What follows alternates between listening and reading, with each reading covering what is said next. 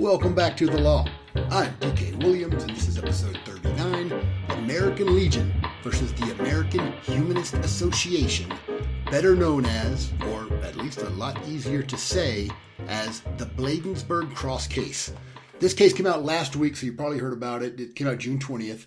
As I'm recording, it's the 26th. This case is where the U.S. Supreme Court said that this big cross, like 40-foot tall cross, which includes the base of it, on public property in Maryland could stay because it was not a violation of the First Amendment's prohibition against government respecting an establishment of religion.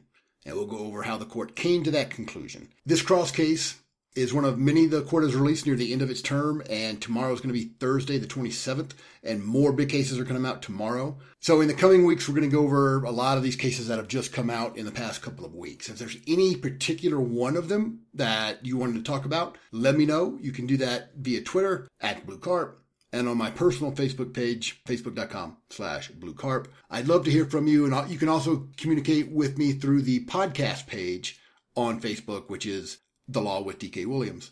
And if you'd like to keep this podcast going, you can donate at paypal.me/thelawdkwilliams. And before we get into it, you can check out in the show notes, there is a video, thanks to Liberty in the Rocks, the Denver chapter, where I presented to them about a month or two ago.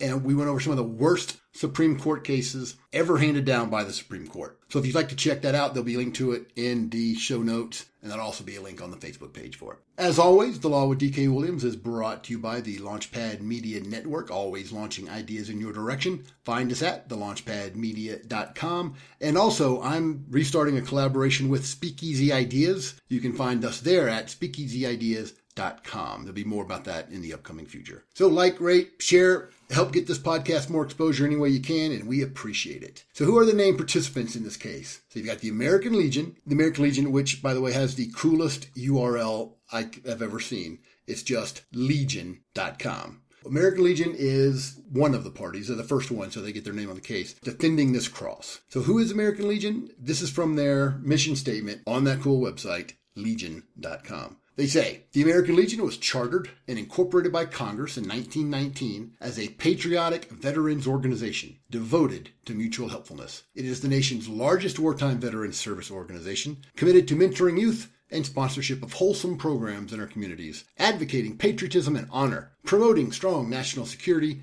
and continued devotion to our fellow service members and veterans. There you have that. Now, my maternal grandfather was in the American Legion. He was a CB in the Navy, served in South Pacific during World War II. And one thing I remember, he had this white baseball cap with the American Legion logo on it. It was a cool hat. American Legion also known for putting on baseball leagues throughout the country for teenagers, 13 through 19 years old. American Legion baseball is a big thing. So that's who American Legion is in this case. Obviously, they're, in this case, defending this cross because they were involved with the initial construction of it, and they maintained it for a long time. And I'm going to contrast the American Legion's press release about their victory in this case with the American Humanist Association's press release about their loss in the case. The Legion describes the outcome on its website in an article called Bladensberg Ruling Victory for Freedom, and a link to that release is in the show notes. Who opposed it? The American Humanist Association, among others, but the Humanist Association gets their name on it. Now, from their website, which is americanhumanist.org, they describe themselves as, we have stood as the voice of humanism in the United States for over 75 years. We, the American Humanist Association, strive to bring about a progressive society where being good without a God is an accepted and respected way to live life. We are accomplishing this through our defense of civil liberties and secular governance, by our outreach to the growing number of people without traditional religious faith, and through a continued refinement and advancement of the humanist worldview. So that's who they are. They definitely do not want any religion tied in with the government in any way. So how does this group who lost, who wanted something to be done about the cross, what does their press release say about the Supreme Court decision? It reads, Supreme Court approves publicly funded Christian favoritism. Interesting to see the two different groups spin on it. This was a 7-2 decision. 7-2 in favor of letting the cross stay. But there were a couple of concurring opinions that concurred in the judgment only, which means they didn't go along with the rationale of the majority, but they got to the same place where the cross can stay anyway. And so we'll get into some of the reasons there's difference on that. So it's 7-2 in favor of letting the cross stay. Opinion was written by Samuel Alito. We'll go down the roster like we always do. He has been on the court since 2006, nominated by W. He went to Yale Law School, and he's 69 years old. I'm going to go over their ages as well, because they're on there for life, and that's the only limit that they have. Alito wrote it. He was joined by Chief Justice John Roberts, also appointed by W, but he took the bench in 2005. Also an Ivy League school, but he went to Harvard. He is 64 years old. And he's with the entire majority opinion. Also, on the side of keeping the cross up is Clarence Thomas, but he concurred in the result only. He did not agree with the court's analysis. Basically, he thinks the Establishment Clause of the First Amendment, part about Congress shall make no law respecting the establishment of a religion, he says that should never have been incorporated as to be applicable to the states, so he agrees the cross can stay. He just gets there a completely different way. And he's the only one on the Supreme Court that doesn't think the First Amendment Establishment Clause should apply to these states. So Thomas was nominated by H.W. Bush in 91. He went to Yale Law. He's 71 years old right now. Stephen Breyer joined the majority in toto. Lawyers like to use foreign phrases like that all the time, as you know. So he signed onto the whole thing in toto. Breyer was nominated by Bill Clinton in 94. Also Harvard Law, and he's 80 years old. Now, Elena Kagan, normally you would think of as being a big separation of church and state because of her progressive ideology. She joined the majority. The Supreme Court throws out a case they had been using in the past for these Establishment Clause cases, called Lemon was the name of it. And so the majority basically throws it out without saying we're throwing it out. She doesn't want to completely throw it out, so that's why she didn't join those two parts. She was nominated, or took the bench in 2010, an Obama appointee, also Harvard Law School, and she's 59, so we're getting younger here. Neil Gorsuch did not sign onto the majority opinion, but he concurred in the judgment. Gorsuch, who said, this American Humanist Association shouldn't have had standing to bring this case at all. The concept of standing is very important, but it can be very boring. But in essence, Gorsuch is saying is that they didn't really suffer any harm. Driving by a cross and seeing a cross isn't enough in his view. That doesn't give you the actual damages to sue. They're just concept of being an offended observer, which he says doesn't convey standing, although other courts have held that it does. But again, in this case, only he and Thomas said that. So they both want the cross to stay, but they're getting to it in different ways. Brett Kavanaugh also signed on to Alito's majority opinion. He was nominated in 18, or took office in 18, Trump nominee. Also a Yale Law graduate. He is 54 years old, so another relatively young guy. He could be there 30 years and more. The dissents were RBG, who was nominated by Clinton, took the bench in 93 at the Supreme Court bench. So she agreed with the American Humanists, in essence, that, yeah, this is obviously a religious symbol. The government is helping take care of it. It's on government land. And she's like, come on, you can't have the government doing this. And Sonia Sotomayor agreed with her. So those were the two dissents. RBG went to Columbia Law School, and she's 86 years old. Sotomayor, nominated by Obama in 2009. She's a Yale Law grad. She's 65 years old. So you got a 5-person majority opinion, except Kagan on 2 sections, which aren't necessary to the conclusion. You got 2 separate concurrences, agreed with the result that the cross can stay, but not the rationale. So that's 7 in favor of letting the cross stay, and you got your 2 dissenters. So going down the roster, we've got, right now, on the U.S. Supreme Court, 4 Harvard Law grads, 4 Yale Law School grads, and 1 from Columbia, RBG. The modern Supreme Court comes from a very small pond of Ivy League elites, and I'm using air quotes for that. And I don't think that's good. We can get somebody from Cal Berkeley, somebody from Texas, University of Texas at Austin, UVA, Michigan, somewhere other than this tiny group of private Northeast schools. You want to talk about diversity? Let's get some diversity on the U.S. Supreme Court. So what are the facts? How did we get here? This cross is in Bladensberg, Maryland, and it's part of a memorial park honoring veterans. And the cross itself is 40 feet tall, and the American Humanists did not like this. So they sued for its removal, or some other appropriate remedy, but basically they wanted it removed. The history of the cross goes all the way back to 1918, when a group of private citizens started to request private donations to build a World War I memorial. And specifically the people that died from Prince George's County, which is where Bladensburg is located, people who died in World War I. Their private attempt to raise money didn't quite work. They didn't get enough, so the American Legion took over and finished building the project in 1925. So at this point, the government's not involved. American Legion is a private organization. Private money started it. It's on private land. But then in 1961, the Maryland National Capital Park and Planning Commission acquired the cross and the land, as well as they took on the responsibility to maintain, repair, otherwise care for the cross. The American Legion, in this agreement, retained the right to use the site for ceremonies. So the Humanist Association, several other non-Christian residents of Prince George's County, expressed offense at the cross, which they contended amounts to government affiliation with Christianity. The plaintiffs, the anti-cross people, lost at the district court level on summary judgment. That means none of the pertinent facts were in dispute, but the application of those facts to the Constitution was in dispute. The district court judge ruled in favor of the American Legion and the cross, let it stay. It went up to the Fourth Circuit, which reversed in a split decision 2-1, and they say, no, you guys got to do something about the cross. Using this lemon test, right, that the one that the court has basically thrown out, and they change it here in this case. So that brings us to the Supreme Court decision where the majority said that the cross can stay. So in simple terms, the issue is, does the display and maintenance of this cross by a government body, is it constitutional? Specifically, does it violate the First Amendment prohibition against the government respecting an establishment of religion? Now, of course, as you know, because you listen to the Law Podcast, the First Amendment as written only applies to the federal government. Congress shall make no law. But the Supreme Court has incorporated that prohibition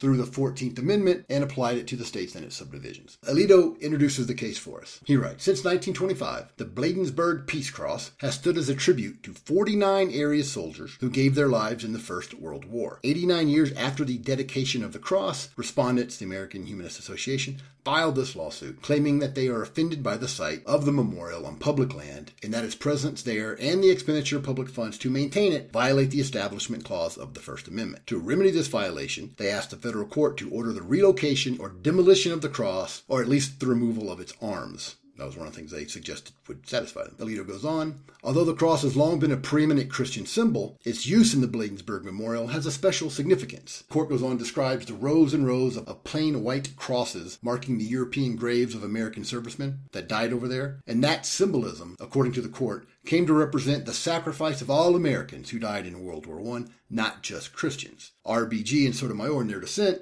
don't agree with that. They say that's not true. They point out that their crosses are a Christian symbol and that Jewish servicemen got a Star of David. Alito brings that up too and talks about it, but he says still, most of them were crosses. That image represents the dead of World War I, not just the Christian dead. Alito goes on with the majority of the court. The adoption of the cross as the Bladensberg Memorial must be viewed in that historical context. For nearly a century, the Bladensberg Cross has expressed the community's grief at the loss of the young men who perished, its thanks for their sacrifice, and its dedication to the ideals for which they fought. So none of those things have anything to do with Christianity, right? So Christianity uses the cross as a symbol of Jesus Christ's death and resurrection and humanity's savior. But Alito in the court saying it also means these other things in this context, especially historically. The court makes the point that taking it down now would show, quote, a hostility toward religion that has no place in our Establishment Clause traditions. And I do think that's a reasonable conclusion. If you started taking down crosses that were on government property, it would be reasonable to see that as an anti-religious government action. And that's what Alito is saying. He goes on,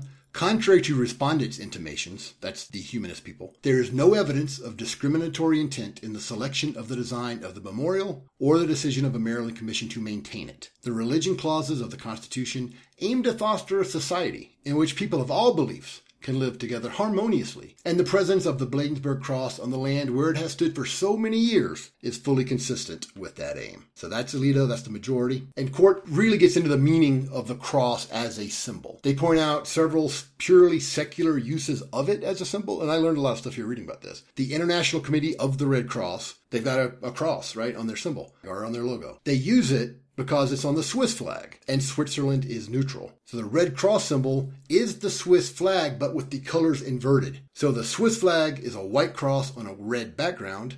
The Red Cross symbol, Natch, is a red cross on a white background. So Red Cross uses that symbol, even in countries with almost no Christians in it, for purely secular purposes and identification of their group. The court mentions India and the Japanese affiliates of the International Red Cross have the cross. And in those instances, in that context, it's not religious. Now, the Supreme Court acknowledges that the cross was originally chosen for the Swiss flag for religious purposes. But their point is that the meaning has changed over time and for each specific usage of the symbol. That's the point they're trying to get across here. To it, the court says, so an image that began as an expression of faith was transformed. So they go on for many pages about that, giving other examples, but that's the gist of the court's holding. Symbolism has changed. It's not just Christianity anymore. It has secular meaning. So then more specific facts surrounding this particular cross in Maryland are discussed by the court. In 1918, residents of Prince George's County, Maryland, formed a committee for the purpose of erecting a memorial for the county's fallen soldiers. The court goes on. Although we do not know precisely why the committee chose the cross, it is unsurprising that the committee, and many others commemorating World War I, adopted a symbol so widely associated with that wrenching event. So they talk about how this private committee sought private donations, and I find this interesting and pertinent to monetary policy in the U.S. The court points out many of those who responded to the request for money to build the monument were local residents who gave small amounts. Donations of 25 cents to $1 were the most common. So again, so far, no government involvement at all. Private group, private money. If donations, a lot of the donations were $1 back in 1918, how much is that today? Well, $1 in 1918 is $16.96 today, so almost 17 times less than it was 101 years ago. So that's an inflation rate of 1,700%. Read The Creature from Jekyll Island for more on how the Fed devalues currency by printing more money in effect, creating this regressive tax in effect that hurts the poorest on a percentage basis the most. We don't need the Fed. It benefits those politically connected people close to the government. Back to the cross. So the Supreme Court notes that by 1922, remember they started collecting money in 1918. 4 years later, the committee had run out of funds, and progress on the cross had stalled. The local post of the American Legion took over the project, and the monument was finished in 1925. The court describes it. The American Legion's emblem is displayed at its center, and the words valor, endurance, courage, and devotion are inscribed at the base of the monument. The pedestal also features a 9 by 2.5 foot bronze plaque explaining that the monument is, quote, dedicated to the heroes of Prince George's County, Maryland, who lost their lives in the Great War for the liberty of the world. So that's what's imprinted on it, among other things. Those 4 words, purely secular, valor, endurance, courage, devotion, no particular Christian relevance. And the plaque goes on. It says more. The plaque lists the names of 49 local men, both black and white, who died in the war. It identifies the dates of American involvement and quotes President Wilson's request for a declaration of war, quote, "The right is more precious than peace. We shall fight for the things we have always carried nearest our hearts. To such a task we dedicate our lives." That's the plaque described. So the plaque doesn't say anything about Jesus or religion or Christianity at all, but there's a huge cross on it. So over the years, the people in Maryland, in Prince George's County, established other memorials around the cross. These include a WW2 memorial, a Korea memorial, Vietnam memorial, 9/11 memorial, and a War of 1812 memorial. So the Bladensberg Cross for World War I goes up first, and then all these other memorials eventually start to surround it. And again, as long as the American Legion owned the land and maintained the cross, purely private endeavor, no constitutional issue whatsoever. But, the court says, as the area around the cross developed, the monument came to be at the center of a busy intersection. In 1961, the Maryland National Capital Park and Planning Commission acquired the cross and the land on which it sits from the American Legion in order to preserve the monument and address traffic safety concerns. So now we got a state agency using tax money on state land that they just acquired, as state agencies are known to do. Alito goes on. In 2012, nearly 90 years after the cross was dedicated, and more than 50 years after the commission acquired it, because remember, those first 40 years were no constitutional issue at all. So 50 years since it's been a government property. After that time, the American Humanist Association lodged a complaint with the commission. The complaint alleged that the cross's presence on public land and the commission's maintenance of the memorial violated the Establishment Clause of the First Amendment. So the district court said the cross could stay. The district court relied on this prior Supreme Court case, Lemon versus Kurtzman. The Supreme Court here in this American Legion case criticizes Lemon and in essence abandons it. The concurring opinions make specific reference to it being overturned, but the majority opinion doesn't actually say that, but it might as well have done so. So the lower courts use this Lemon test, and the Supreme Court in this case talks about why it's bad, and they talks about applying the Lemon test. What you have to do is some challenged government action, like having a cross that the government maintains on government property. They have to look at 1, does it have a secular purpose? 2, is there a principal or primary effect of the event, in this case the cross, that neither advances nor inhibits religion? And 3, does it foster an excessive government entanglement with religion? So that's the Lemon test. And I know what you're thinking. Well, that clears it up. Of course it doesn't. It's completely useless as a rule. Its application is completely subjective, and a judge could come out any way he wanted using that test. I mean, how do you determine if something is an excessive government entanglement? There's absolutely no guidance to that. Excessive is a purely subjective word. So it was useless. And the Supreme Court says, we're not going to use that anymore. And this is the 2 parts of the majority opinion Kagan didn't join. She still believes Lemon has some value, but she's down with all the rest of it. So when it gets to the U.S. Supreme Court, now Alito lays it out this way. The Establishment Clause of the First Amendment provides that Congress shall make no law respecting an establishment of religion, While the concept of a formally established church is straightforward, pinning down the meaning of a law respecting an establishment of religion has proved to be a vexing problem. Alito's right about that. And they point out how prior to 1947, the clause only applied to the feds, but in 47 is when the Supreme Court incorporated it in the case Everson. So Alito, writing for the majority, says, after Everson recognized the incorporation of the clause, however, the Supreme Court, faced a steady stream of difficult and controversial Establishment Clause cases, ranging from Bible reading and prayer in the public schools. Then they also mention like blue laws. Can laws make businesses close on Sunday?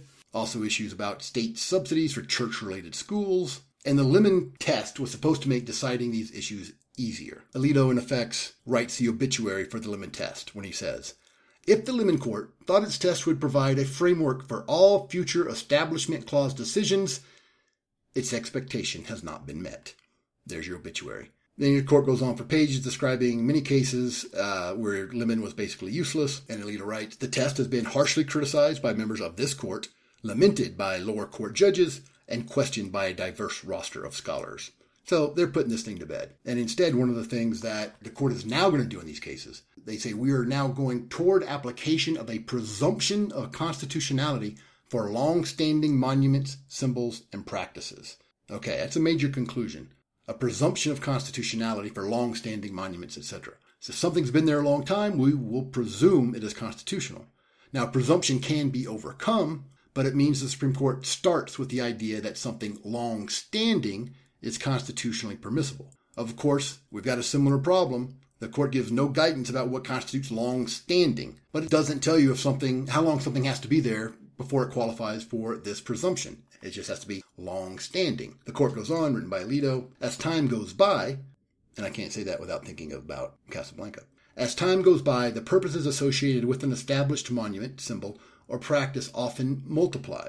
You got that? So the purposes associated with it can change, like he was talking about earlier. He says, take the example of the Ten Commandments. For the believing Jews and Christians, the Ten Commandments are the Word of God, handed down to Moses on Mount Sinai. But the image of the Ten Commandments has also been used to convey other meanings. They have historical significance as one of the foundations of our legal system, and for largely that reason, they are depicted in the marble frieze in our courtroom and in other prominent buildings in our nation's capital. Prior Supreme Court decisions had said those depictions are constitutionally allowed, the Ten Commandments in the Supreme Court room.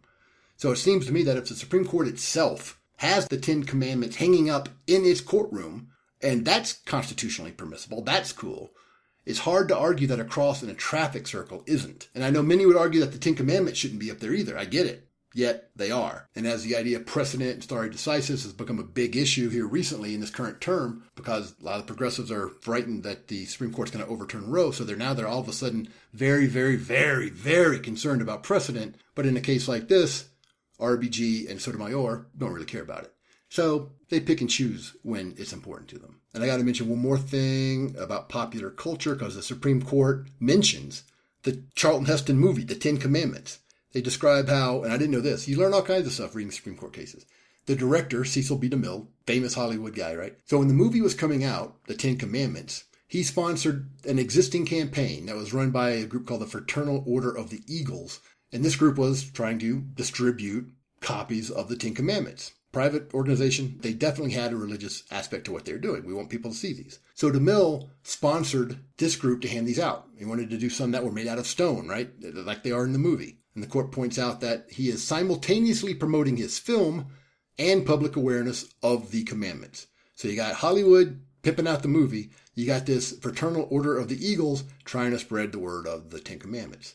Ten Commandments are religious, but DeMille was using them to advertise his movie. And using biblical imagery to pimp out a Hollywood movie, definitely not religious. I think Alito is right on that. So he goes on to say, with that as an example, among some others, with sufficient time, religiously expressive monuments, symbols, and practices can become embedded features of a community's landscape and identity. The community may come to value them without necessarily embracing their religious roots. The court's making the point. Religious things can also have non-religious meanings, much like the cross memorializing the World War I dead. That's the point Alito and the majority is making. And they make another example, and I find this argument interesting, with other application as well. The court says, religion undoubtedly motivated those who named Bethlehem, Pennsylvania, Las Cruces, New Mexico, Providence, Rhode Island, Corpus Christi, Texas, and the countless other places in our country with names that are rooted in religion. Yet few would argue that this history requires that these names be erased from the map. He says, familiarity itself can become a reason for preservation. And I see that argument having other applications, because there's definitely a movement right now to rename things after people who did something bad. I just saw the other day, and I put this on Facebook, an article about how a theater took Lillian Gish's name off of it because she appeared in Birth of a Nation back in 1915. She was a local to where this theater was, so they were honoring a local actress, famous actress. But now, after it's been there for a long time, they take her name off because she was in a racist movie in 1915. Here in Colorado, Mount Evans, you can see from Denver, it's named after a second territorial governor of the state, and he was involved with ordering what turned out to be the massacre at Sand Creek. Obviously, bad things going on there. So a lot of people want to rename Mount Evans. There's a neighborhood in Denver called Stapleton. He was a mayor a long time ago of Denver, and everybody knew he was in the KKK. It wasn't a secret back then. So there's efforts to change these names. But as Alito says, sometimes familiarity can strip them of their original meaning, or familiarity becomes a reason to keep them, regardless of their original meaning. He's talking about in religious cases, religious names, religious monuments, but I think it applies to instances of human beings that are bad. And for example, everybody has done something that should disqualify them from having anything named after them. Everybody alive now, everybody alive in the history of the world. So we can either get over that, or we can just start numbering everything like the public schools in New York City.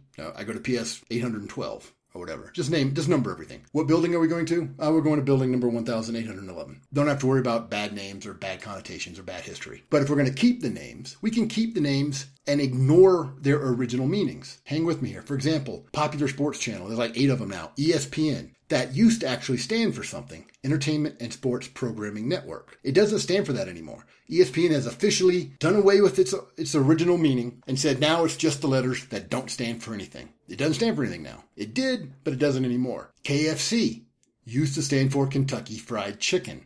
It doesn't anymore. It's just KFC. They made the decision that they don't want fried in their name because times have changed. It's got a bad connotation. So KFC now is just 3 random letters to name a place that you can buy chicken at. KFC doesn't stand for anything anymore. ESPN doesn't stand for anything anymore. Same names, but what the names mean has changed. And a lot of things are named after people we have no idea who they are. At least from my perspective. I live on Beeler Street. I have no idea who Beeler was. And it doesn't matter because the street name helps me get the mail. It helps me tell people how to find me. Here's my address, Beeler Street. It serves a purpose beyond honoring whoever it was because nobody knows who the hell Beeler is. And that applies to probably most street names and neighborhoods. Alito goes on, quote, a government that roams the land, tearing down monuments with religious symbolism and scrubbing away any reference to the divine, will strike many as aggressively hostile to religion. Militantly secular regimes have carried out such projects in the past. Yeah, he's right about that. Right now, you've got some religious fanatical groups across the globe that tear down historical buildings, destroy artwork because they represent some other religion's beliefs or something that doesn't jibe with this fanatic's religion. So they destroy the stuff. Clearly anti-religious, even though these things have other meaning to other people. You don't have to be a member of some religion to appreciate the art of that religion. And destroying it because it's religious destroys it for every purpose. And in essence, that's what the majority of the court is saying here. The court goes on. These considerations show that retaining established, religiously expressive monuments, symbols, and practices is quite different from erecting or adopting new ones.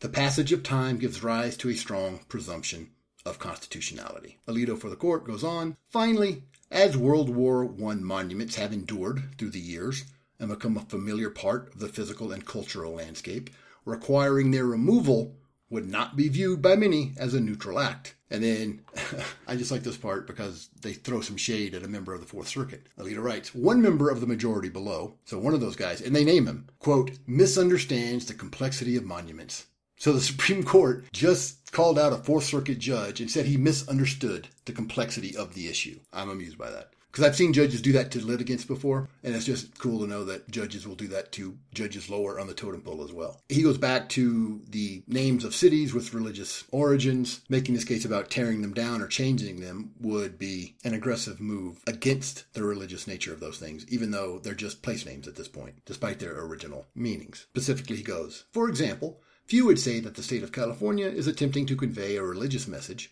by retaining the names given to many of the state's cities by their original Spanish settlers, San Diego, Los Angeles, Santa Barbara, San Jose, San Francisco. But it would be something else entirely if the state undertook to change all those names. Much the same is true about monuments to soldiers who sacrificed their lives for this country more than a century ago. Seems like a reasonable point to me. And much like the Ten Commandments in the Supreme Courtroom make it hard to argue religious symbols can't be on a roadside somewhere, Alito makes this point. Prior precedent teaches instead that the Establishment Clause must be interpreted by reference to historical practices and understandings, and that the decision of the first Congress to provide for the appointment of chaplains only days after approving language for the First Amendment demonstrates that the framers considered legislative prayer a benign acknowledgement of a religion's role in society. He also talks about Washington called for a national day of prayer. So if those guys back then who crafted the First Amendment thought that was okay, I guess it was. That's the argument. And if that was okay, so is a cross on the side of a road that is devoted to the memory of American war dead. Alito makes reference to an anecdote about that time period when they are agreeing to hire a chaplain or have a chaplain for Congress. He says, although the United States at the time was overwhelmingly Christian and Protestant, there was considerable friction between Protestant denominations. Thus, when an Episcopal clergyman was nominated as chaplain, some Congregationalist members of Congress objected due to the diversity of religious sentiments represented in Congress. Nevertheless, Samuel Adams, a staunch Congregationalist, spoke in favor of the motion. He said, I am no bigot. I can hear a prayer from a man of piety and virtue, who is at the same time a friend of his country. Others agreed, and the chaplain was appointed. So he's trying to show that one particular type of religion isn't exclusive of all the other ones. That's the argument. So I get the point, but there's only one Christian cross in Bladensberg, not a series of rotating symbols, right? So I get the point, but it's not exactly the same thing. Nevertheless, Alito says, the practice begun by the First Congress stands out as an example of respect and tolerance for differing views, an honest endeavor to achieve inclusivity and non-discrimination, and a recognition of the important role that religion plays in the lives of many Americans, where categories of monuments, symbols, and practices with a long-standing history follow in that tradition, they are likewise constitutional. He talks about how the Humanist Association's brief tried to connect the Bladensberg Cross and the American Legion with anti-Semitism and the KKK, but he says, the AHA's disparaging intimations have no evidentiary support. And again, he mentions that the black and white soldiers' names were both on the plaque, the same memorial. He goes on, we can never know for certain what was in the minds of those responsible for the memorial, but in light of what we know about the ceremony, because he talks about how a Baptist and a Catholic priest gave prayers at the same ceremony, but in light of what we know about the ceremony, we can perhaps make out a picture of a community that, at least for the moment, was unified by grief and patriotism, and rose above the divisions of the day. So you have that part from the Supreme Court. And one can take the position that no level of government should have anything to do with religion, but then one must overlook the First Congress and its chaplain, right? And to do that, one must disregard the original intent, or say that the founders didn't know the meaning of the words they adopted. And I can actually see that argument having some legitimacy. Why? Because within a decade of the Bill of Rights, which is more properly the Bill of Restrictions, because it doesn't give anybody any rights, it restricts government power. But within a decade of the first 10 amendments being adopted, Congress passed the Alien and Sedition Act, and President John Adams signed it into law. There's no way to reconcile those acts with the First Amendment. So maybe the first chaplain is another example of them disregarding their own words shortly after they were adopted. I don't know. But I see that argument, and I can't dismiss that out of hand. Congress has done stuff unconstitutional since day one, and citing a potential example of them doing something unconstitutional isn't a reason to keep doing it. At least one can make that argument. Alito and the majority did give this a lot of consideration, obviously, and came out the other way, which I find reasonable, if still problematic in some ways. I'll wrap it up the way Alito does for the court. The cross is undoubtedly a Christian symbol, but that fact should not blind us to everything else that the Bladensberg Cross has come to represent. For some, that monument is a symbolic resting place for ancestors who never returned home. For others, it is a place for the community to gather and honor all veterans and their sacrifices for our nation. For others still, it is a historical landmark. For many of these people, destroying or defacing the cross that has stood undisturbed for nearly a century would not be neutral and would not further the ideals of respect and tolerance embedded in the First Amendment. For all these reasons, the cross does not offend the Constitution. There you have it. 5 justices agreed with that rationale. Alito, Roberts, Breyer, Kagan, and Kavanaugh. 2 more agree with the result. The cross can stay, but they get there a different way. It's Thomas and Gorsuch. And Ginsburg and Sotomayor dissented altogether. They wanted it to go. I'm DK Williams, and this has been The Law, Episode 39, the Bladensberg Cross case, American Legion versus the American Humanist Association. We're brought to you by the Launchpad Media Network, always launching ideas in your direction. Find us at thelaunchpadmedia.com and in collaboration with Speakeasy Ideas. Check us out over there at speakeasyideas.com. Hit me up with your comments. Again, that's Twitter at BlueCarp, Facebook.com/BlueCarp is my personal Facebook page, and the Facebook page for this podcast, The Law with DK Williams. And of course, feel free to donate at paypal.me/thelawdkwilliams. Until next week, freedom is dangerous, my friends. Live dangerously.